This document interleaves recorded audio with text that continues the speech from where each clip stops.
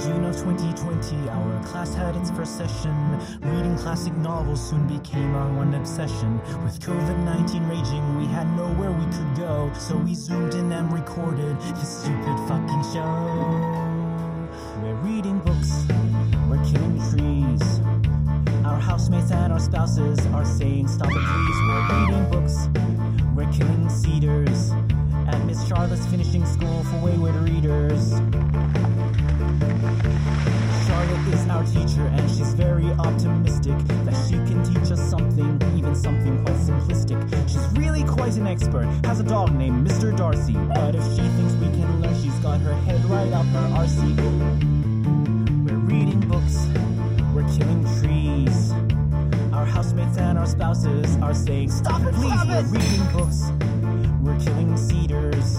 And Miss Charlotte's finishing school for wayward readers. Daniel plays with puppets, which is just a little weird. He also is Canadian and has a luscious beard. Jury has just graduated university, so she's the baby of this podcast, don't you see? Andrew is the oldest and has trouble concentrating. He thinks he's pretty funny, but his sense of humor is grating. Emmy is a doctor, so she knows things quite obscure, but her degree's in agriculture, so she mostly knows me more. We're reading books until we're sore. My eyes! We're answering Miss Charlotte and competing for a score. Ask us why we're doing this, we really couldn't say. But listen and just maybe you'll enjoy it anyway. We're reading books, we're killing trees. Our housemates and our spouses are saying stop it please. We're reading books, we're killing cedars. And Miss Charlotte's finishing school for wayward readers. And Miss Charlotte's finishing school for wayward readers. And Miss Charlotte's finishing school for wayward readers. Hello and welcome to Miss Charlotte's Finishing School for Wayward Readers, a podcast about reading old-timey books. This is episode 5. What? No room service? Miss Charlotte's Finishing School for Wayward Readers is an audio production of the Yokohama Theatre Group, or YTG, a non-profit theatre company based in Japan. If you want to support the theatrical work we do, you can head over to ytg.jp and click the support button. On this show, we have 4 readers, including myself. Each episode, we sit down, talk about the week's assigned chapters, make presentations, and answer questions to compete for points. Our teacher and the giver and taker of points is the titular Miss Charlotte. At the end of the show, the reader with the most points will be dubbed teacher's pet, and the reader with the lowest score, frequently in the negative numbers, will wear the dunce cap. It is only an imaginary dunce cap, but it is purple and currently weighs heavily upon my brow. That's right, in a sudden reversal last episode, I am the current class dunce. When we complete our reading of Wuthering Heights, all these points will be totaled and the winner will get something. If you have suggestions, feel free to email us at reader@ytg.jp. I will now introduce our cast in order of hair color, lightest to darkest. First, we have Miss Charlotte Sampson. Oh, she of dirty blonde tresses, student of Victorian literature, and master of long pauses, who hails from Cape Breton in Canada and is currently living in Ottawa, waiting to resume her studies in the fall. Next up, our ginger ninja, calling in from Saitama, master of puppets, both shadow and corporeal, is Daniel Wishes. He also has a podcast called Weird Movie Club. Go check it out. Okay, and then this is where my system breaks down because Judy, Emmy, and myself all have black hair. So, I, however, have the most gray in my hair, so I believe I'm next. I am Andrew Woolner. I do the intros and stuff, and I'm the one who roped everybody into this. I make theater, and you can check that out at ytg.jp. Next, I guess because she spends so much time in the great outdoors running 100K races and climbing mountains for the hell of it, her hair must be bleached a little lighter by all that sun. So we've got Dr. Emmy Doe, farmer, athlete, and 2-time teacher's pet, calling in from Shinjuku, Tokyo. Maybe we can knock her off her throne this episode. And finally, with jet black hair and a twinkle in her eye, is Judy Ito, assistant artistic director at the Yokohama Theatre Group, theater creator, and given the fact that she's been with YTG for more than a year, a glutton for punishment. All right.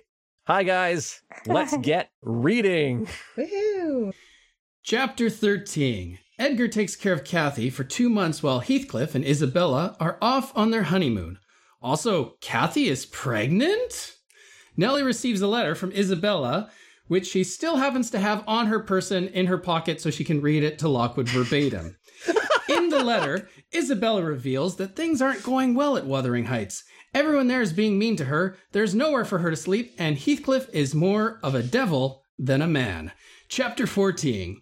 Edgar refuses to have anything to do with his sister. Nellie goes to Wuthering Heights by herself. When she gets there, both Isabella and Heathcliff expect her to have a note from Edgar, but there isn't one. Heathcliff demands that Nellie take a note to Cathy. She refuses him 20 times, but is forced into an agreement when he threatens to go into Thrushcross Grange packing heat. Chapter 15. Nellie waits for 4 days until Edgar is out of the house to give Cathy the letter, and then as soon as she does, Heathcliff bursts in anyway, so I guess the letter didn't really matter. Cathy and Heathcliff have a romantic/toxic reunion. It's just a lot. Whew. Heathcliff doesn't want to leave Cathy since she's dying and ends up staying too long. Edgar gets home and catches them together. But Heathcliff is all like, hey, Edgar, maybe we shouldn't fight now since Cathy's all dying. And he relents. Heathcliff goes outside to wait by some trees to hear news of Cathy's fate. Chapter 16. That night, Cathy dies, but not before giving birth to a beautiful, bouncing baby girl. Whoops! Edgar wanted a boy because of, needing a male heir. Cathy had only been pregnant for 7 months, so the girl is premature. Nellie gives Heathcliff the bad news, even though he already knows somehow, and he curses Cathy's ghost and bangs his head on a tree until he gets blood and brains everywhere. Nellie leaves a window open so that Heathcliff can sneak in and see Cathy's body. While he's there, he presumably found some hair and a locket around her neck, presumably her hair. Also, presumably, he wondered who the hell keeps their own hair in a locket around their own neck. He threw it on the ground and stuck his own hair in there instead. Nellie found the hair on the ground and then twisted around Heathcliff's hair and sticks it back in the locket. I guess she has a hair of romantic nature about her, so I couldn't find a pun there. Cathy was buried on a green slope in the corner of the kirkyard. Hindley didn't come to the funeral. Isabella was not invited. And also, Nellie says Edgar was also buried in the same spot. Wait, what? Edgar dies? Whoa, Nellie! How about a spoiler alert next time? I have purposely made one mistake in my review to annoy Miss Charlotte. Do you know what one intentional mistake was? My only guess would be Heathcliff wasn't just a man or a devil, he was a man or mad or a devil, was the actual line.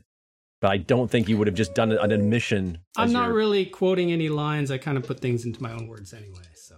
Would the class like a hint? Yeah. It has to do with a number. It's not the number of months that Cathy's been pregnant, is it? No, because she was definitely 7 months. Well, maybe how many months that Edgar was taking care of Cathy? Another hint, nothing to do with time passing. Oh. I think we might have missed this one. Well, it seems that Miss Charlotte got it. Daniel, would you like to inform the rest of the class? Yes, it wasn't 20 times that she refused Heathcliff, it was 50 times. Oh. Nellie Dean, she says she refused. Well, Mr. Lockwood, I argued and complained and flatly refused him 50 times, but in the long run, he forced me to an agreement. Presumably, this is Nellie exaggerating. I think I want to just stop reading and then listen to Daniel's summaries. Well, that's what our listeners get to do. But we have work to do. It's time for the vocab corner with me, Andrew Wilner. I will be reviewing some of the weirder words we encountered while reading chapters 13 through 16 of Wuthering Heights. Ganging. Wilt thou be ganging? That's a Yorkshire dialect thing. Just means going. One thing I couldn't find, Charlotte, if you know, moving his lantern jaws. Like, does that just mean big? Like, like. I mean, that's how I took it. I'm not entirely certain how old that expression is, though. Because I don't have library database access until I'm registered in full. The OED, the Oxford English Dictionary, is an excellent resource in terms of telling you the approximate age of certain words and expressions. It will even give literary examples of when the first usage of X definition for a certain word or term came about. So yeah, if you can score that on your own somehow, it's great. If you are a university student or have access to a library database, check to see if your library has access to the OED. It's good stuff. Moving on. Thibble is a smooth stick used for stirring broth or porridge. I imagine it like a paint stick, except for stirring porridge. Expostulated does not mean to pop pimples. It means to rebuke someone. Dree and dreary. It's 100%. Emily Bronte just put that there because of the repeating sounds, the assonance, because dree is a synonym for dreary. So she's basically saying dreary and dreary. Brack, I think it's brack or brach, B-R-A-C-H, is a female hound, or a bitch hound, as the dictionary says. A beck, they talk about a beck behind the Thrushcross Grange. It's a small brook or creek. Heterodox is just basically unorthodox, so not in line with accepted dogma. Frame off, when Nellie has said she's basically, the dog will be set on her if she doesn't frame off. It just basically means piss off, leave. Slattern. This one's interesting, and it leads me into my deep dive for today, which is the word slut. I know you all think you know what the word slut means, but sometimes when you're reading an older text, you hit a word you think you know the meaning of, but actually it had a different meaning a century or two ago. So a wonderful example of this is slut. The common usage of this word for us now is a pejorative used to describe a person, usually a woman, who has, for reasons that we're not going to get into in this podcast, who has multiple sexual partners over a certain arbitrary threshold. The term has been reclaimed in recent years, but in mainstream society, it is generally considered an insult. However, historically speaking, the word slut did not predominantly refer to sexual behavior. I had a secondary site that referenced the OED, and it dates the word to about 1400, when it meant a dirty, slovenly, or untidy woman. And according to Etymonline, which is my favorite place for etymology on the internet, by the middle of the 1400s, slut could be used to describe a kitchen maid. So if you have a loaf of bread that has hard lumps of bread in it, those were called slut's pennies. But the term wasn't even necessarily pejorative. Samuel Pepys apparently wrote in 1664 in his diary, "My wife called up the people to washing by 4 o'clock in the morning, and our little girl Susan is a most admirable slut, and pleases us mightily, doing more service than both the others, and deserves wages better." So while the woman of loose character definition did exist from almost the beginning, the dominant meanings were untidy or kitchen maid, and the word would have been understood in this way by most people through to the 19th century when Wuthering Heights was written. So when Heathcliff says of Isabella, "She degenerates into a mere slut," he means that she's changed from a fine lady to a filthy serving girl. And slattern is just basically another word for the same thing. Thank you very much, Andrew. I'm surprised, being a Shakespearean fellow yourself, that you didn't go with the Queen Mab speech. She that bakes the elf locks in foul sluttish hairs. Yeah, no, that was just too hard that was just too much time to pick apart. It would have taken longer to deconstruct. So I am, however, going to have to dock you 1 point for your pronunciation of Samuel Pepys' name. Oh, it's Pepys? It's not Pepys. Again, it's spelled another Pepys, word. But Another word I've only seen in print. So if this podcast doesn't work out, I think we should all open up our own bakery and call it Slut Pennies. Slut Pennies, yes. Okay, so we've at the part of the show where we do the reader response. So yeah, this is my report.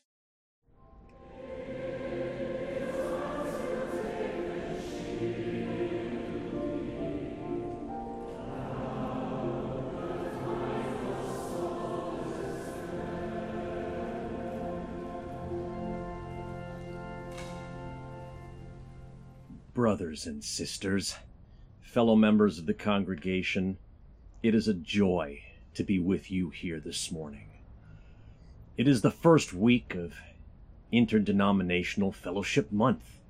As you know, we are inviting a guest speaker from another faith group each Sunday to speak to us this month. Today, we were supposed to have a guest sermon from Dr. Renee Yarrow, the Bishop of Middlesbrough and renowned theologian.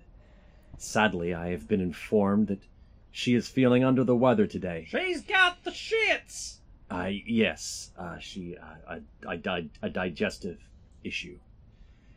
So instead, and at the very last minute, I might add, we've really done our best given the time pressures. We have Brother Reverend! Indeed. Brother Reverend Clifton Q. Jewell Jr. III from the Holy Church of the Wuthering Heights. He will be delivering today's sermon on... Is this correct? Read what's on the card, Doc! Today's sermon on kitchen sluts. It's our own darn fault. Woohoo! Darn tootin'! So if I could ask you now to welcome Reverend... Brother Reverend! Yes. Brother Reverend Clifton Q. Jewell Jr. the Third. Reverend... Oh, Brother Reverend. Thank you. Hi, y'all! Now, I come here today to tell y'all a story. I done read it in the book. Wuthering Heights. See, it ain't no story from the Bible like you're used to. But I tell you, you have enough model glue behind the taco truck, you'll believe anything you read. So, in the story, there's this man called Heathcliff. And he loves this pretty lady called Kathy. She don't treat him so good. And anyway, she's married to this other fellow who she also don't treat so nice. His name, same as my cousin's matter of fact, is Edgar. Now, Edgar there, he's got a sister. But Star Edgar, not Cousin Edgar, though he's got a sister too called Mabel. But we're not going to talk about her because this story ain't about Cousin Edgar. Besides, Mabel bit me. So, Edgar's got this sister, Mabel. Oh, look what I done did there. I went and got him all mixed up with Cousin Edgar after all. Okay, Isabella is the sister's name in the story. Anywho, Isabella has got a mighty hankering for for this Heathcliff fella. She likes the dark and dangerous type, and he is dark and dangerous. Did I mention that everybody's rich? Almost everybody. So Kathy, Edgar, Isabella. You understand we're talking loaded. I mean, sure, not Queen of England level, but you know, Red Lobster level rich here. Yep. Isabella is used to the good life. Now, Heathcliff, he grew up with all these people, but he's more of an Arby's man at heart, if you know what I mean. So, one thing did done lead to another, and Isabella goes off and gets married to him, even though he don't like her none. Oh, and he tried to kill her dog, Fanny. He even done told her, I'm gonna kill everybody you care about, except for one. Now, Isabella doesn't think that's her. But survey says, wrong.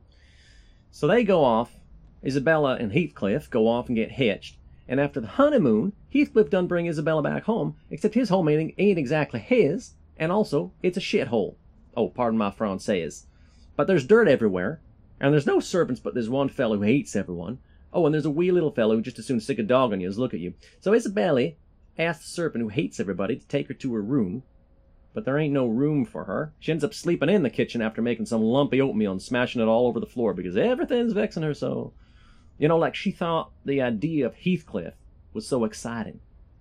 So I want you to think about this. You ever had someone in your life who treated you wrong? Like, maybe you had a girlfriend and she said she loved you, but she also said how much you reminded her of her brother. And she made you dress like him? And then one day you found them making out and you realized she was only using you because you kind of looked like him from a distance, so if people saw them together, they'd think it was you and her? Yeah, we all been through that, right? But you know, it's all our fault. I mean, it's easy to blame Cindy Lynn or Heathcliff, and I'm not saying they is angels. Hell no. But they also didn't make a big effort to hide who they were. Heathcliff done tried to kill Isabella's dog. Remember I told you about that? And Cindy Lynn kept calling me Billy Ray. Was they dishonest? Yeah. Was we stupid? Was we blind? Did we only see what we wanted to see? Yeah-huh. And that's one of the key things the good book, Wuthering Heights, teaches us. Thank you. Thank you, Reverend... Brother Reverend. Brother, yes, Brother Reverend. Clifton Jewell Jr. the Third, everyone. Oh, whoa, wait a minute, hold up there. Doc, before I go, I just want to say if any of y'all want to learn more about the Church of the Wuthering Heights, we meet in your church's parking lot, actually, every Tuesday night, about 10 o'clock. Over on the far side, by the bushes that smell like pee. Although that's mostly because of us. So bring your own lawn chair. Oh, and bring your own copy of the good book, Wuthering Heights. We're a pretty new religion. We don't have so many resources. I've only got this one copy I stole from the bookmobile when I was high on meth. Surely. By saying if you bring drugs, you gotta bring some for everybody. Okay, why don't you go now? Thank you, brother, reverend, etc., etc. Boom, there we go.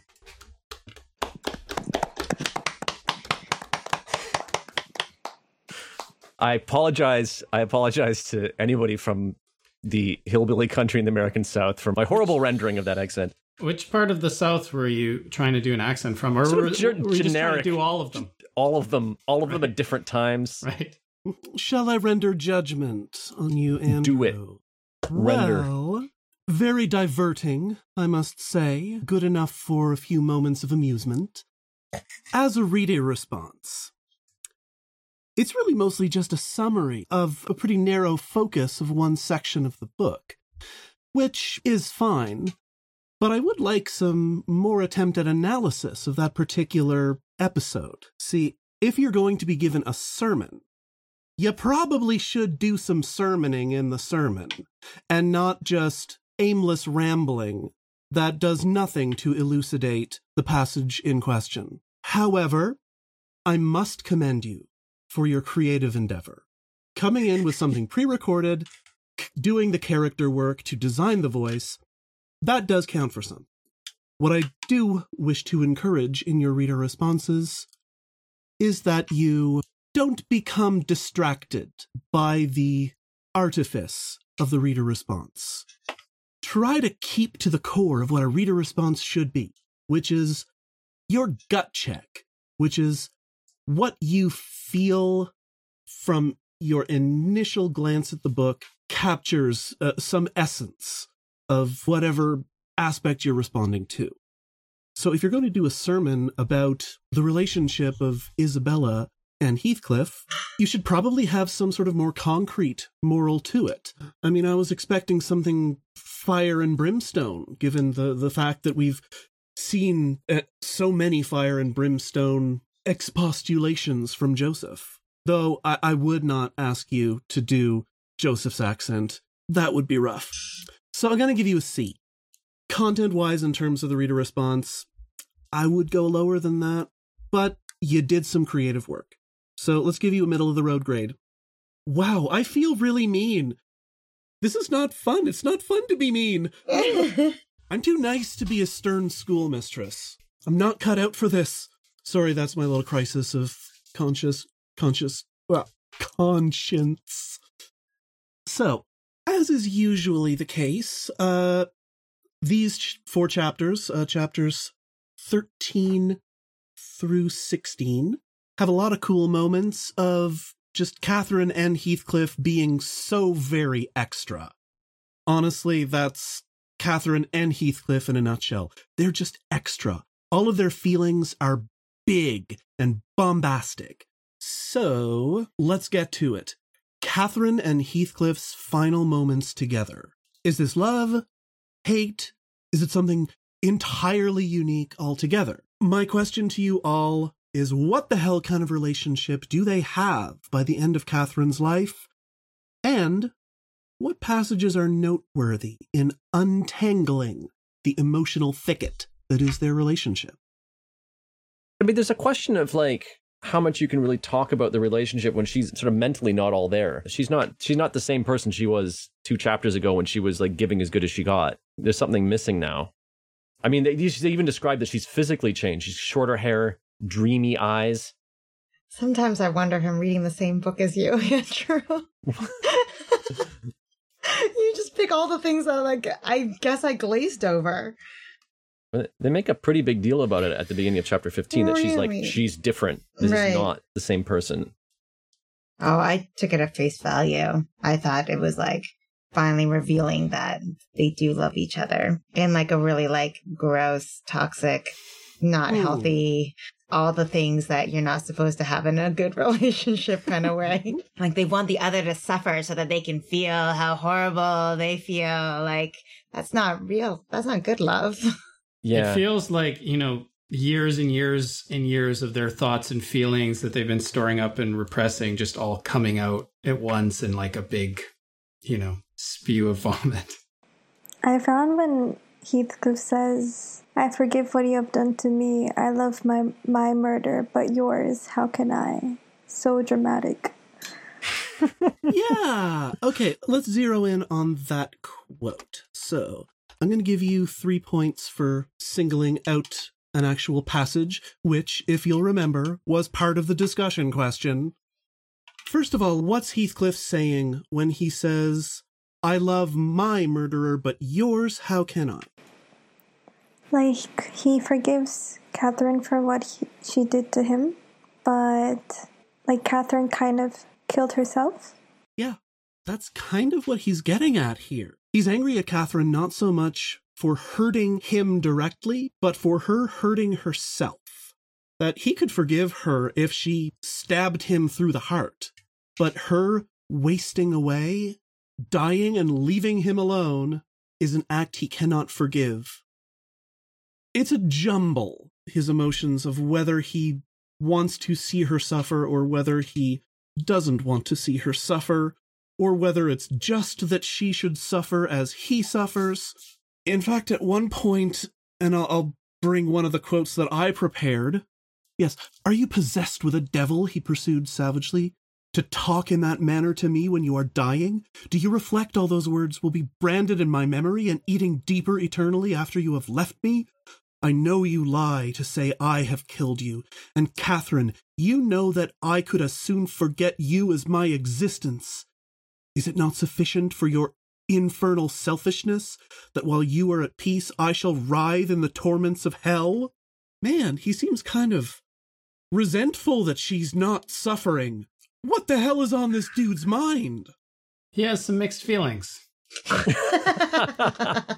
Okay, you get a point for that pedestrian observation. I mean, this is all about like that whole section where he's saying, I have not broken your heart, you have broken it, and in breaking it, you've broken mine.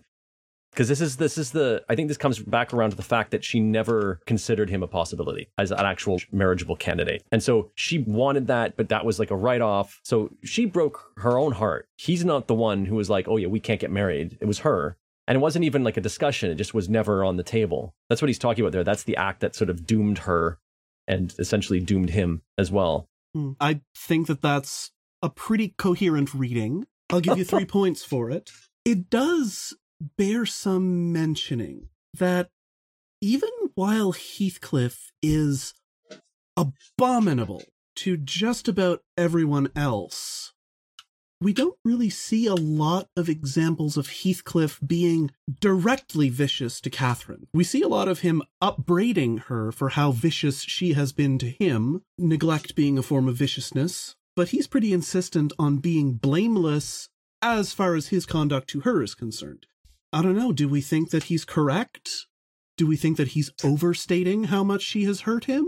No, I don't think he's overstating it at all, actually, I think, I mean, his whole, I never did anything to hurt you. That's like, oh, you know, Daniel, I never hurt you. Excuse me while I just set this fire to your house all around you. I'm not going to touch you, but I'm going to burn your house down. I'd prefer you not be in it, but I'm going to burn your house down. And, oh yeah, I'm going to punch your dog. And if you don't mind, I'm going to take this puppet and rip it in two. He's destroying, like, the thing that she's trying to build, which is the thing that sort of excluded him. It feels almost like a class commentary. He doesn't hate Catherine. He hates this. There's this system that's set up. And by her going along with it, that just means he's never been allowed in. He's just going to burn everything to the ground, which is essentially what we see him doing.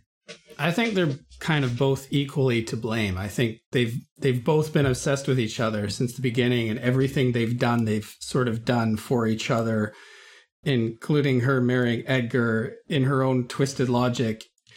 And neither of them can bear to admit to themselves that they're in error or that they were the ones who caused their whole relationship to not work out for all these years. So that the moment they're reunited, at first they're like, wow, finally we're together.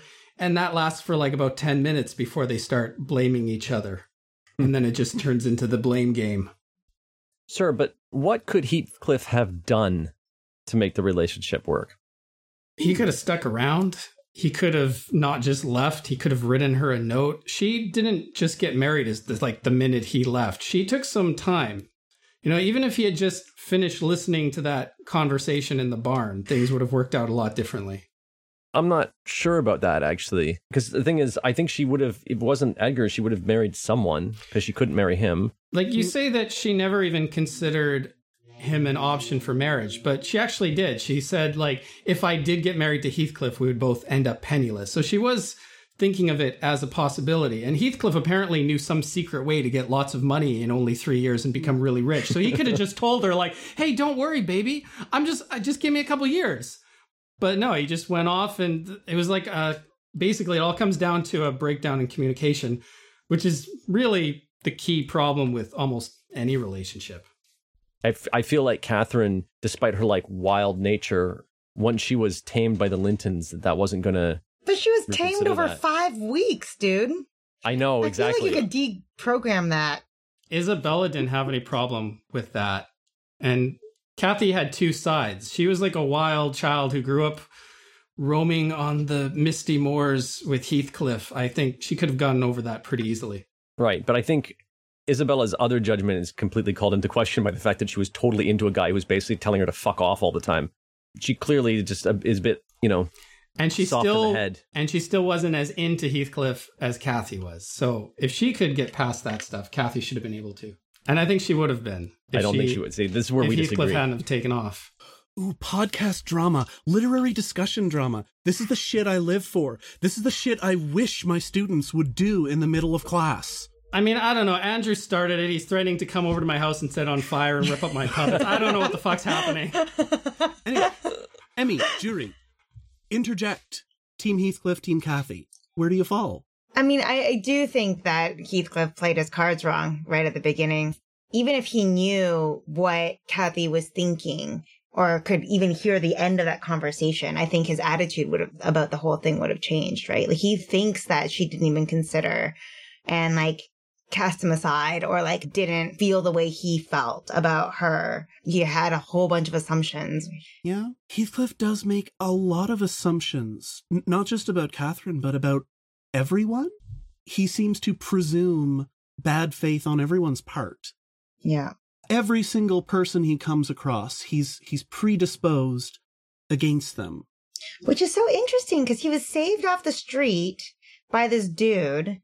And we don't know the context of that. Yeah, that's right. So, but he was really nice to him. Like, the master of the house was like, favored him over his kid, like his other kids and stuff, like, but maybe that was for, it was part of it though, because it was the reversal of that fortune that kind of made things difficult for him. And there was always resistance, and the rest of it was always, there's one person who sort of stood up for him and everyone else was kind of against him. But I don't know. I mean, I think absolutely Daniel's right that Heathcliff could have made other choices and the relationship would have been different, but I don't think he would have ever gotten the relationship he wanted anyway, because I just think that in that time and place, it was impossible. Maybe he wouldn't have gotten the relationship he wanted, but I think he wouldn't have been as hurt. And I don't know. I think he'd still be pretty hurt if she married Edgar Linton. I had the same perspective as Andrew. I felt like whatever Heathcliff did or could have done, Catherine would have married someone besides him. But now, talking about this, the banter or like the blame game on chapter 15 also feels like a blame game of like who could have said what they wanted to hear first. Like, who could have started the relationship in a way. Like, no one really proposed what they wanted. Yeah, that's maybe something that we can talk about in terms of Heathcliff approaching romantic relationships is pretty passive. He exercises very little agency in pursuing Catherine. We are going to keep coming back to the issue of Heathcliff's place prima facie in society. At first glance, Heathcliff is always going to be marked as not English, and so there's the question of whether he's reluctant simply to pursue Catherine more actively. I mean, he's certainly passive with Isabella, but he has his own reasons for that. Or whether he feels that he has no agency because of his origins. This is a little bit of an aside. Just last night, I discovered that JSTOR for those of you in academics, especially in the humanities. Though, I mean, there's a JSTOR for science, right? Yeah. Yeah, okay. So JSTOR, the scholarly database, during COVID-19 is actually allowing just general-ass members of the public 100 free articles a month, which for JSTOR is amazing. Anyway, I got on JSTOR and I scoped an article by Mahalisa von Schneidern from ELH, English Literary History, in spring 95. That's volume 62, number 1, pages 171 to 196. Little citation there for people playing the home game. Entitled Wuthering Heights and the Liverpool Slave Trade. So we know that Heathcliff was picked up on the streets of Liverpool by the elder Mr. Earnshaw. One thing that this article suggests is that because Liverpool was a very significant hub in the late 18th century of the English slave trade, there is a bit of an intimation that Heathcliff might have been a purchase. I mean, we have Nellie Dean's version of events, and Heathcliff, of course, too young to remember, and the fact that Liverpool was a major port, and there would have been, in the 18th century, some slave traffic in it. So it's not out of the realm of possibility to guess that Heathcliff might have been rescued in the form of being purchased, which means that there is an implicit obligation on Heathcliff's part to serve the family. So I think, Andrew, when you talk about Heathcliff's resignation to not being able, literally unable, to enter into an equitable relationship with Catherine, we could probably see his early life as an indication of how deep that sense goes. That if it seems like he doesn't seize the opportunity, it's because he would have grown up without much sense that seizing any opportunity was possible, until he leaves, spends 3 years doing Lord knows what, and makes his fortune. Anyway, thoughts on that? I mean, if that kind of slave trade existed, and the only other knowledge that he would have had of people that looked like him were other people who were purchased, then that would be his understanding of his place, even though he might have been told this, like, kind of fairy tale of being, like, rescued, you know? Yeah. And even if Heathcliff is too young to remember the particulars of how he got to Wuthering Heights, you'd still remember, as a kid, going through horrible privations. That's some trauma shit that you don't just forget about. So when Heathcliff shows up on the scene as a kid, we know nothing of his history, but he would be old enough to remember a pervading sense of misery. And I feel like if we're going to do a deep dive into Heathcliff's motivations, then looking at his origins and putting it in some explanatory historical context as well can give us a little bit more insight into perhaps why he is so fatalistically resigned to the sheer impossibility of ever being with Catherine in a meaningful way. And why the merest hint of that from her is enough to destroy him so. Now, I want to be clear. I'm not turning Heathcliff into a victim. He deserves a lot of the shit he gets for the shit that he visits on other people. But if we're looking at some way to gauge his motivations, if you don't get the spade out and start digging into the whole idea of free will, and how everything sort of, prior events kind of stack up in a sort of like that's what I'm looking for, like you're pinballs. You're a Roomba with a pre-programmed algorithm based on all the different experience data points that you've had in your life. You're attributing way too much intelligence to a Roomba. They just bump into shit. That's how they navigate. Oh, not that way. Not that way. But yeah. If you don't dig into, the idea of free will. I apologize to any Roombas that might be listening to the podcast for Andrew's insult there. Well, I think we also have to think of like authorial intent to some degree, right? Like, how deeply was Emily Bronte thinking about free will in a society that essentially accepted? I mean, she wasn't a Calvinist, right? Definitely. Her dad was... There's some hints, at least, that he sort of skirted the margins of what would sometimes be thought of as low church or even dissenting tradition, which, in the context of the Church of England, was not quite one of those weird Methodists or one of those new sects that's all about, doing away with ritual and just doing what you feel, letting the spirit move you, man.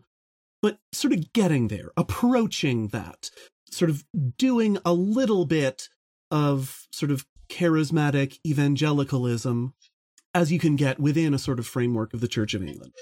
So some of that would have kind of rubbed off a little bit on Emily Bronte, the notion that there's some injustice in being too deterministically placed within a social framework. It would not have been as, let's say, sophisticated as a class or race critique of the present day, but it wasn't entirely off of her radar. So I think it's fair to sort of see a proto-class narrative in Heathcliff, but it's rather background. And here's kind of the kicker of literary scholarship. You can go with your gut on a reading, but it does help to sort of get a sense of what both an author and a reading public would have known about the state of their world at the time when a work was produced and released. And at the time, the little signs of Heathcliff possibly being this very circumscribed and marginalized person would have intimated something. It wouldn't have, produced sophisticated class consciousness in the reader. It's not like they would have read Wuthering Heights and gone, wow, this is a compelling narrative about a degraded subaltern trying to find his place in society. No. But they would have caught the hints. Oh, he's a Lascar from Liverpool. Oh, those poor fellows have a hard go of it, don't they? Like, it would have been on someone's radar at least a little bit. Right. And this is why Daniel is right in that sense, is that I think there was still a sense that, like, you could rise above your roots and, like, make decisions and choices and be noble and wave the Union Jack. So within those strictures, I'm on team Daniel, but I think that if I'm looking at these people as people, I still think that Heathcliff could have made different decisions, but the path wouldn't have ended up being that different. I want a team named after me. No. It's really important that you don't have a team named after you, Daniel. I completely I empathize. Are you quarantined at home? Why not try a do-it-yourself Bronte bite? I don't know. I got nothing. All right. So for today's Bronte bite, since this is the episode where we talk about Catherine's death scene, I thought we would talk a little bit about the death scene of Emily Bronte. I'm not going to go through the whole narration of Emily Bronte's death scene, but we do have an account of it from an 1883 biography from Agnes Mary Frances Robinson of Emily Bronte. There's an extended description of her death scene. So she died in 1848, shortly after the death of her brother Branwell. She caught tuberculosis, which happened a lot in the Bronte family, and was very weak and emaciated at the time of her death, but she insisted that she wasn't sick. It was all in her head. She just had to push through it. So as much as she possibly could, she kept to her regular schedule of household chores, even when she was, stumbling and fainting and coughing. And she refused to take any medication. Not that medication for tuberculosis back then would have done much for her. In fact, there were still some people who bled tuberculosis cases, which, when you're coughing up blood, is not a good idea anyway. So whether she would have been helped or hindered by medicine is academic, but she just refused any treatment that would have given her comfort in her final days. It was sort of a weird martyrdom on her part. I don't know. Makes sense to me. If you're coughing up blood, it means you got too much blood. Am I right? Okay, that made the class laugh. I'm going to give you 2 points for that.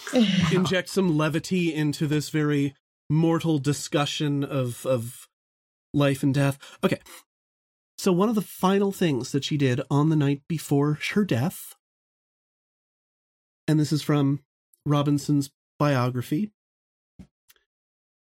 Nevertheless, she persisted in rising, dressing herself alone, and doing everything for herself. A fire had been lit in the room, and Emily sat on the hearth to comb her hair. She was thinner than ever now, the tall, loose-jointed, slinky girl. Her hair in its plenteous dark abundance was all of her that was not marked by the branding finger of death. She sat on the hearth combing her long brown hair. But soon the comb slipped from her feeble grasp into the cinders.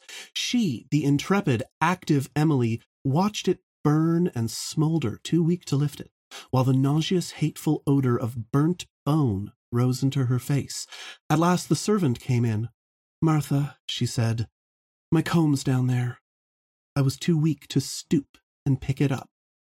I have seen that old broken comb, with a large piece burned out of it, and have thought it, I own, more pathetic than the bones of the 11,000 virgins at Cologne or the time-blackened holy face of Lucca. That comb, listeners at home, still exists. It was donated to what is now the Bronte Parsonage Museum in 1928. We can link a picture of it on wherever you link pictures. But yeah, it exists. You can see it. I don't know. I'm pretty excited about going to see this comb. I want to take a selfie with it and be like, check it out. You can actually see the scorch marks on it. This is something touched by the hand of Emily Bronte. Anyway, we ready for the cathartic pop quiz? Cathartic pop Let's quiz. do it. So now it's time for the cathartic pop quiz. Not cathartic for us readers, but cathartic for Miss Charlotte because she gets to. So cathartic. Yeah. So cathartic pop quiz time. Jumping into it, how long are Isabella and Heathcliff absent on their bizarro honeymoon? 2 months. That's correct, Andrew. 2 months. I'll give you 2 points, one for each month. What flowers does Edgar bring Catherine while she is convalescing? Ooh, Emmy. Crocuses. Okay, I'll give you 3 points for that, and 1 more point to whoever can tell me the color of the crocuses first. White. They're white? You get 0 points for that. It was a stab in the dark. Emmy? Golden. Golden crocuses. That's correct, right. For 1 more point. For those of you following along at home, this is from Language of Flowers by Kate Greenaway, a Victorian author. Victorians had really extensive code language about flowers and their meanings. If you look under the entry for crocuses, there are a few different meanings. Spring crocuses, which these would be, means youthful gladness. But generally, crocuses, if you were sending a message, means abuse not. Ooh. Yeah. If you wanted to tell your lover, don't hurt me, you could send them a crocus. Now, I cannot, at this point in time, guarantee whether it had that exact meaning in 1848. Keep that in mind the next time I'm in an abusive relationship. Ooh, that's grim. Okay, what's the name of Hareton Earnshaw's dog? Ooh. Emmy. Throttler? Throttler, correct. I'll give you 3 more points for that. But... Oh. You've swung into the lead, so let's... Can I add that Throttler is this descendant of Skulker, who is the dog who attacked Heathcliff in an earlier chapter? Yes, Andrew, you may indeed add that, and that's worth another 2 points for you. The parentage of Throttler is Skulker. Okay. Describe to me Hindley Earnshaw's Heathcliff-killing weapon of choice. It's a weird pistol knife. It's like one of those things you see in the museum. You're like, they never made those. And it's like a spring-loaded blade that comes out, and he's like, well, he's going to stab him, and then he's going to shoot him to get him off the blade, or he's going to shoot him, and then he's going to stab him to make sure he's dead. Who knows? It's a nutty weapon. And then, what's her face? Isabella just wants to touch it. She wants to touch it. She needs it. Oh, yeah. She looks at it and she's like, the power I could have if I possessed that. I know. I don't know. I mean, it's handy to have a Heathcliff killing weapon around. It's true. 3 points for that, Andrew. Okay. Heathcliff intimates to Nellie that the only thing keeping Edgar Linton alive is that Catherine might suffer from his loss. So, what bloodthirsty act does Heathcliff imagine doing to Edgar, quote, the moment her regard ceased? Was that a hand, Daniel? I was just going to say murder, but I don't think that's specific enough. Oh, the moment her regard ceased, I would have torn his heart out and drunk his blood. Yeah! That is correct, Emmy. Let's give you 3 more points for that. I'm giving a lot of 3-pointers. Let's very Indiana Jones in the Temple of Doom there.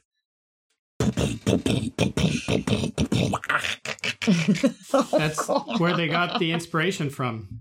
Like clearly, a lot of other things from Indiana Jones. Yeah, that Indiana were inspired Jones by Wuthering Heights. Exactly. It's a little known fact. George Lucas and Steven Spielberg very inspired by Wuthering Heights. Indiana Jones trilogy. All right, next question.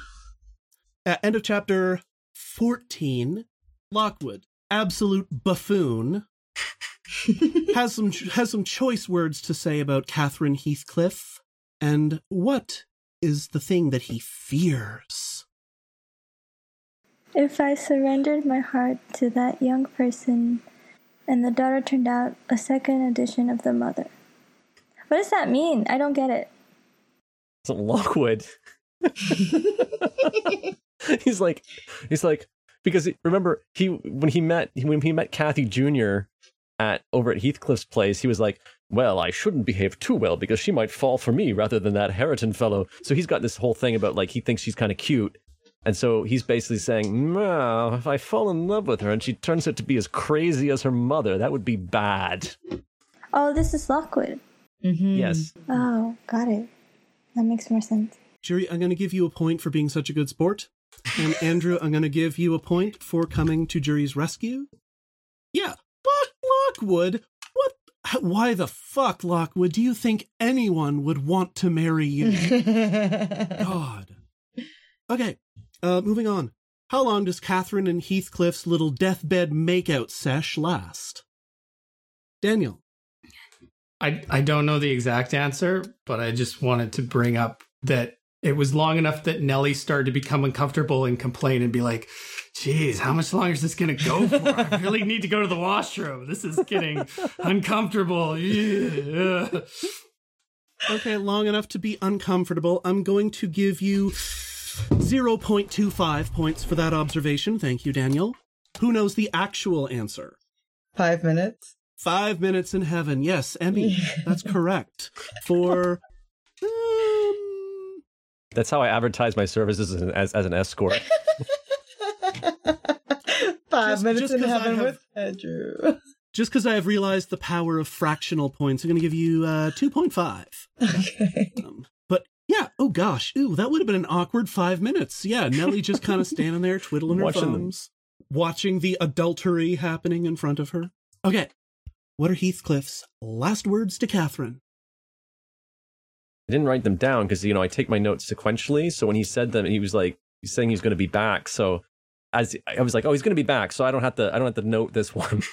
Do you mean the last words before she dies or all the stuff he says to her after she dies?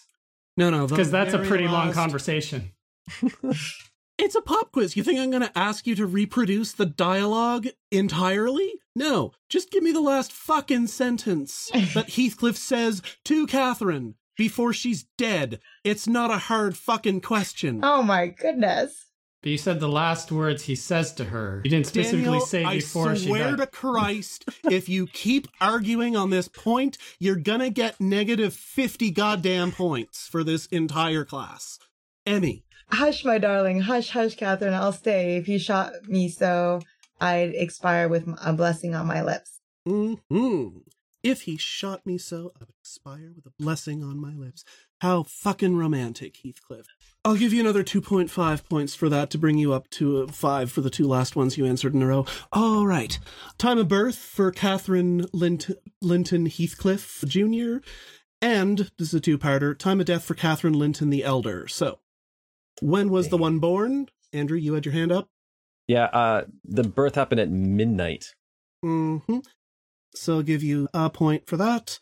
And when did Catherine Linton the Elder die? Jiri. 2 hours after that. 2 hours later. I'll give you another point for that. And little Catherine is premature.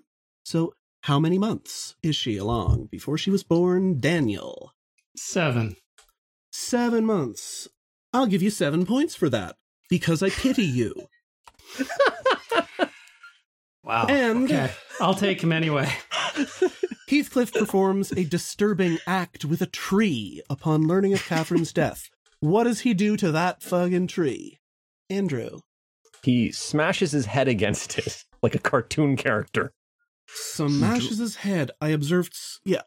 He dashed his head against the knotted trunk and lifting up his eyes howled, not like a man, but like a savage beast being goaded to death with knives and spears. I observed several splashes of blood about the bark of the tree, and his hand and forehead were both stained.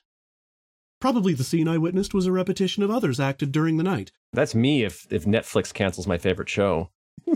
Andrew, I'll round that one out with 5 points for you. You've been getting a lot of little points throughout, so I actually don't know how many points anyone has at this point in the show. So this will be fun for me to add up here.